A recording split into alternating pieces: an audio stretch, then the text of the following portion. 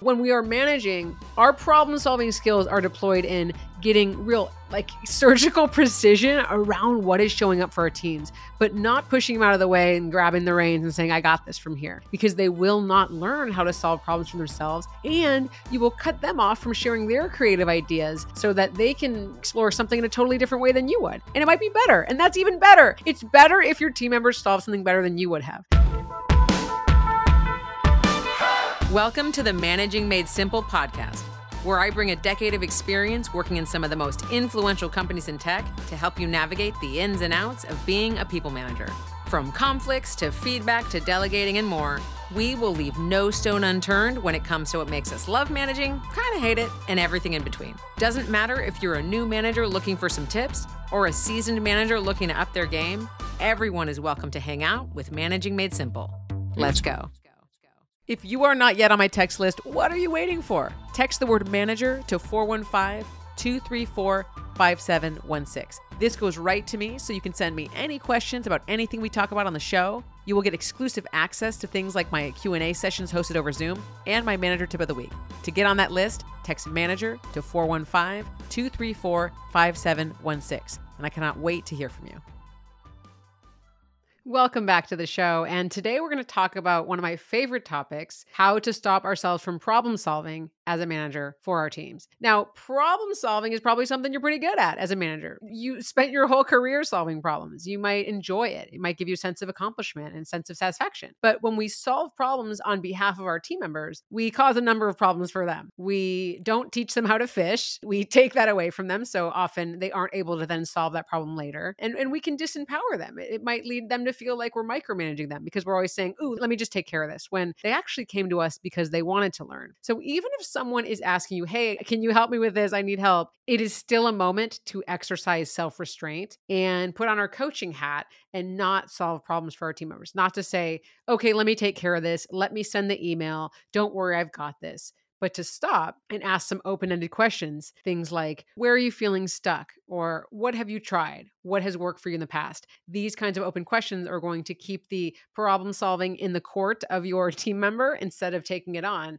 and also help them learn, well, what's getting in their way. So let me share an example. Once I was managing someone who was planning a big event for the team, and she had some of the pieces in place, but was really getting stuck when it was getting people to sign up to take on different volunteer responsibilities. And we all know that when you're in a corporate or office job and you're trying to launch a project and people need to volunteer to help out, that is a beast of a situation that's often frustrating. And so I got it. I had been there, and I really wanted to share with this team member some things that I had tried to get people on board. But I also knew that, this was a great opportunity for her to see what worked for her. I knew that what worked for me might be different because I had relationships with team members already. I had done this a number of times. And if I had just given her my strategy of what to do and she did them, then she isn't really learning what works for her. So in this situation, I said, I'd love you to try 2 or 3 different approaches to get the signups. Okay, you've already tried sending an email and that didn't quite work. What else do you think you might be able to do? And she said, well,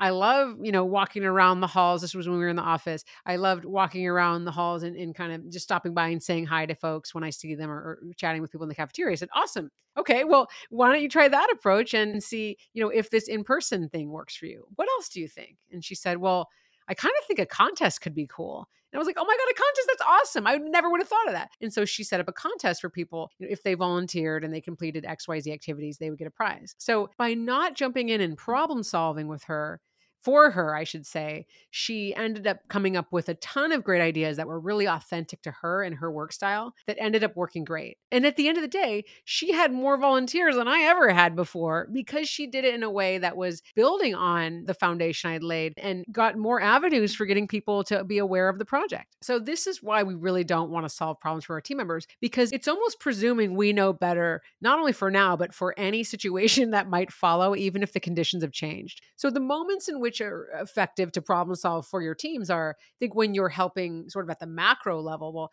how do we want to figure out strategically how to, focus our employees on different kinds of projects when it's really your job? That's where problem solving comes in. The macro team. How do you want to navigate competing priorities or assess trade-offs? And what is your process for that? That's a great time to deploy your problem solving skills. Also, working up, right? Managing up with your own manager, problem solving where they're getting stuck. Hey, how do we want to try this different thing? What are some ideas where you're really offering your insights and expertise?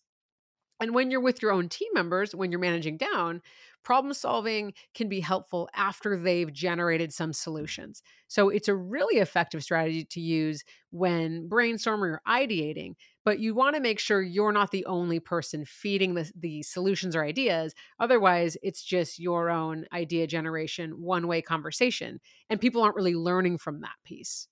So again, when someone comes to you and says, I'm feeling stuck, I'm really frustrated, I don't know how to move forward, can you help me with this? Even if it's really, really tempting, I get it. We want to pause. We want to listen more. We want to gather more information so we know actually how to approach the situation.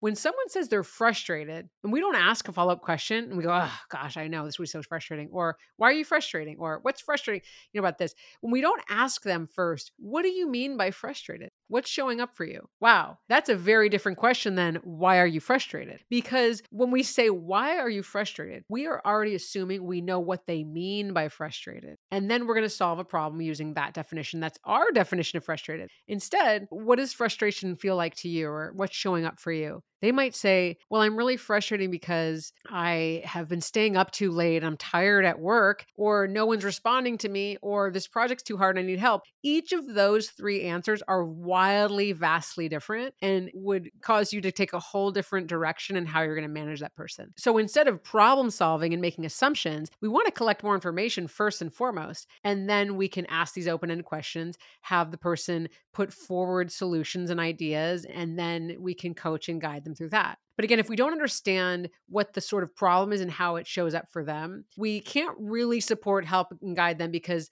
they might be proposing solutions or ideas that actually have nothing to do with solving the problem that they had in the first place. Going back to my example with this person planning an event and being frustrated because no one's signing up to volunteer. If she had just said she was frustrated, I might have thought, oh, she doesn't like event planning, or she needs another person to help her out, or is this person the right person to drive this project? Those are all actually not what was going on. So if I had assumed I know what she means by frustrated, because frankly, I don't really like planning events, then I would have cut her off from actually the real meat, which was generating solutions on how to find volunteers.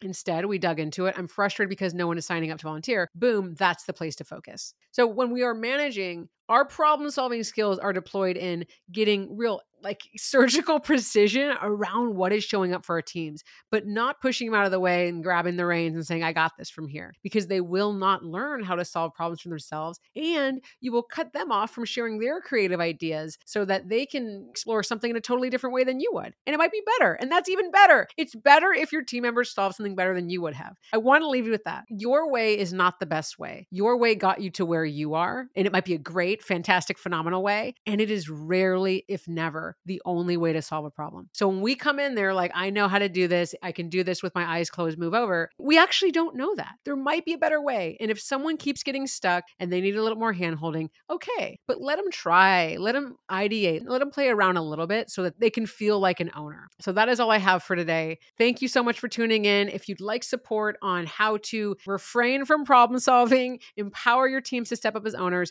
please reach out. You can find me at leahgarvin.com or hello@leahgarvin.com, or reach out on LinkedIn. See you next time. That's all I have for today. Thank you so much for tuning in to the Managing Made Simple podcast, where my goal is to demystify the job of people management so that together we can make the workplace somewhere everyone can thrive. I always love to hear from you, so please reach out at leahgarvin.com or message me on LinkedIn. See you next time.